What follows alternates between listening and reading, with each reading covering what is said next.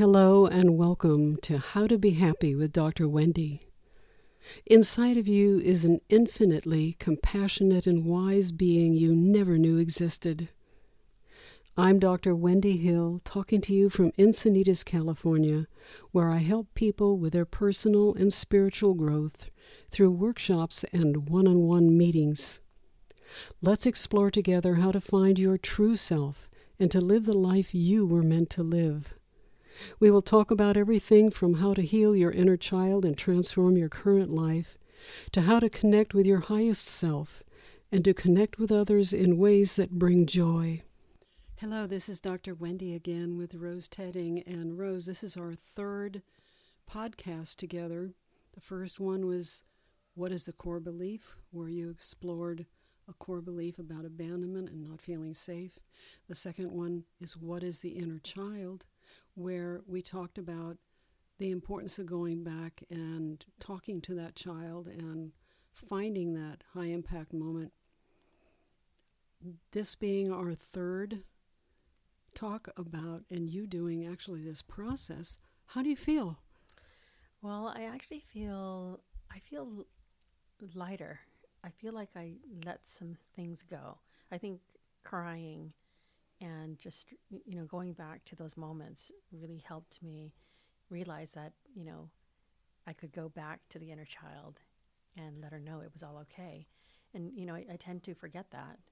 So I actually feel relaxed, actually. So I feel good. Yes, I do. I feel relaxed and I feel great. Thank you. So the question of why, when we're doing this, is crying so important? That's a good question. I think that I used to cry a lot, but crying in front of people was very uncomfortable. But for some reason, I've learned that crying just releases everything and just makes me feel better, than to hold things in. So let's talk for a minute about the importance of having an emotional release. Yes. And before we get into that more in depth, it's important to understand that a core belief, such as I'm going to be abandoned, or I'm not worthy, or I'm not loved, is held by the unexpressed emotion. So in the earlier podcast, in the first one, What is a Core Belief?, you talked about remembering sitting in a car and watching your father leave you alone in the car, and you're 2-3 years old. Yes. And not only did you feel afraid, but you felt angry. Mm-hmm. So during high impact moments, we're going to feel all kinds of emotions, sometimes at once. Anger, fear, shame, hurt, grief, all of those can assail us, and we won't even as children have names for them. It's just that we will be overwhelmed with those emotions. And while we're feeling those emotions is when we make the decision about ourselves as maybe not being worthy or lovable or good or whatever, or even existing. So it's so important to realize that core beliefs are held prisoner by the unexpressed emotion. I'll say that again. A core belief like I'm not worthy is held stuck in your psyche and in your body by the unexpressed emotion that you felt and probably forgot you felt as an infant, fetus, or child. And by going back and expressing, first of all, remembering and acknowledging those emotions, and then expressing them, you then release the core belief to begin to mature. For example, from I'm not worthy to I am worthy.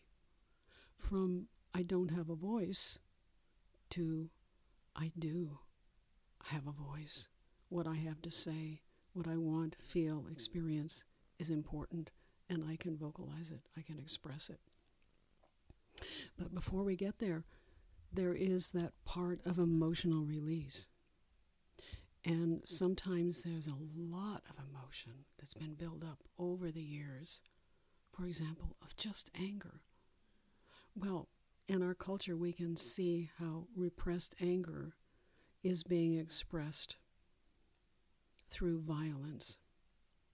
Unconscious repressed anger, shame, can build in the psyche like it's in a tight little box to be forgotten and denied. And then that begins to expand over time to a point where it cannot be contained. And that's when anger becomes dangerous. And we see that in violence in our culture. Because in our culture, there hasn't been an acceptable way or a place to be angry. We can talk about the other emotions too. We're talking about anger for the moment.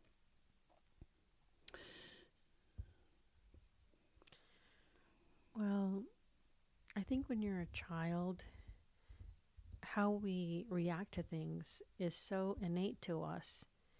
And, when we become angry, we question, do we have a right to feel this way? And then it brings on other feelings like shame and embarrassment. And when it happens when you're a child, it's not about, we're not thinking about that when we're a kid, if it's a right thing to feel. It just happens. And then we don't realize we're building all these memories that, affect us as adults. And then all of a sudden, like me, for example, because I've been trying to learn about this and figure out my own life, I'll look back to my past and I'll say to myself, oh, this is happening. Oh, this happened because when I was a kid, this happened to me. That's why I'm feeling this way. Without going back to where I actually should go to my inner child and pay a visit to my inner child and coach my inner child and love her. So, emotional release, as an adult, to me is so important. But sometimes you have to be in the right place with people who understand what you're doing. Because, like me, I have siblings who grew up the way I did. And so expressing ourselves and going to the inner child is not something common, for my family. For most families. Yes. Yes. So, I think that's the thing about emotional release, is that it's a personal thing, and it's something that you need to do, a person needs to do, like me, who needs to take care of the past, so that I can have a better, more fulfilling life, like right now. Yes. So on the subject, for example, of anger, one of my clients emailed me and said that they had learned that in China there are places that one can go to throw things at inanimate objects like discarded computers and TV sets, where they can scream and yell. So that there in China are emotional release places for anger. So, because where is it safe in our culture to get angry without being embarrassed or get arrested or to get reprimanded or told that we're not supposed to? And unfortunately, that anger leaks out in the form of sarcasm, yes, or in the form of criticism, or yes, it turns back on the self, in the form of depression. And depression, by the way, is nothing more than repressed emotion. So when I have someone come in that's depressed, I know that they have probably years of emotion they haven't acknowledged or felt safe to express.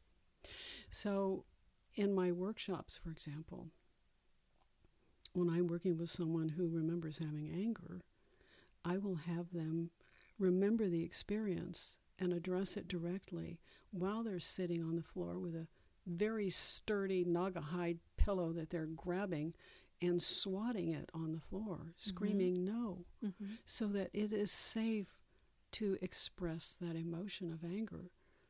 Not only will that person not get reprimanded or shamed, they will be applauded for their courage in expressing. So there are ways even at home that you can express anger. You can kneel by your bed and pound your fists into the mattress. And if you're in a neighborhood where you think it's safe that you can yell, then you can yell. Or you can go into a closet and yell. Now, what do you think? You're making me think of this. You know how people say, oh, you're taking it out on me, or you're taking it out on the dog. And someone said that to me, you're using me as your kicking dog. And I thought about it, and I thought, am I redirecting all my anger to this person? And I was, and I didn't know I was. And so it's funny that this is a conversation about how you express your anger. How should I do that? Well, the first thing is that you're aware of, and you're very humble, which I love, and the listeners need to appreciate what courage you have and humility you have to admit this, that most of us who don't know how to work with our own anger or even recognize it will blame others or find us. Most common is blaming other drivers. There's a lot of anger that comes out driving. But even those people that we care a great deal about, we can be angry at, and it is displaced anger. Or at least expanded anger more than what was called for. Okay. So the way to deal with it in everyday life, first of all, is to become aware that you are angry, and then to ask yourself for a moment to go back to what you're really, really angry about. Could it be that in your case, that person walked out and I'm really angry that they left, even though it feels irrational? And then to go back to where that began, as you did, realizing that your father left you in a car going grocery shopping all by yourself, and you're 2 or 3 years old in a car, which, by the way, is against the law. So, it's against the law. Yes. Yes. In acknowledging the anger and the source, then you can express the anger out loud. Okay. And there is a process that I do. For example, let's say in this case, you imagined that your father was right there in front of you, and you told him out loud, you tell him out loud how angry you are that he left you in the car. Even though whatever in this case, it was not a good thing for him to do, but even in a case where the parent didn't realize the child was being hurt, or the parent was doing the best they could, the anger is still valid and still needs to be expressed. So to say, well, I already forgave my parents, or they did the best they could, so I can't be angry, doesn't really do you justice. That anger is still inside your body and your psyche and still needs to be vocalized. So it may come out with, I am so angry with you, and I'm not going to yell into the ears of my listeners here, but I think you get the message. Yes, I do. Is this something you think you could apply in your life and maybe go into a closet? Absolutely. If you live in an apartment or a close neighborhood? Yes, I can do it in my room. It's funny because I don't think about handling it at that moment. And so I think what I do is I'll be angry, and then I'll coach myself out of it and say, you know what, that's a waste of time. And so rather than dealing with it, I'll just change my perspective or change the way I'm thinking immediately, and then just, okay, I'm happy now, and I'll do this. Does that help sometimes? It does help, but that anger issue never goes away. Okay. So what I need to do is go in, like you said, and when I'm angry about something, I need to deal with it and say, why am I angry? And then just let it out, and then let it go. And realize that the anger that you're having about the current situation has some validity to it, but it is expanded by the unresolved anger that happened as an infant, fetus, or child. Yes. So it's very important to become aware of what your original anger is. So just to say, well, I'm angry about something that happened when I was 18 or 20 or 25 or 40 is not going to be getting to the real cause of it.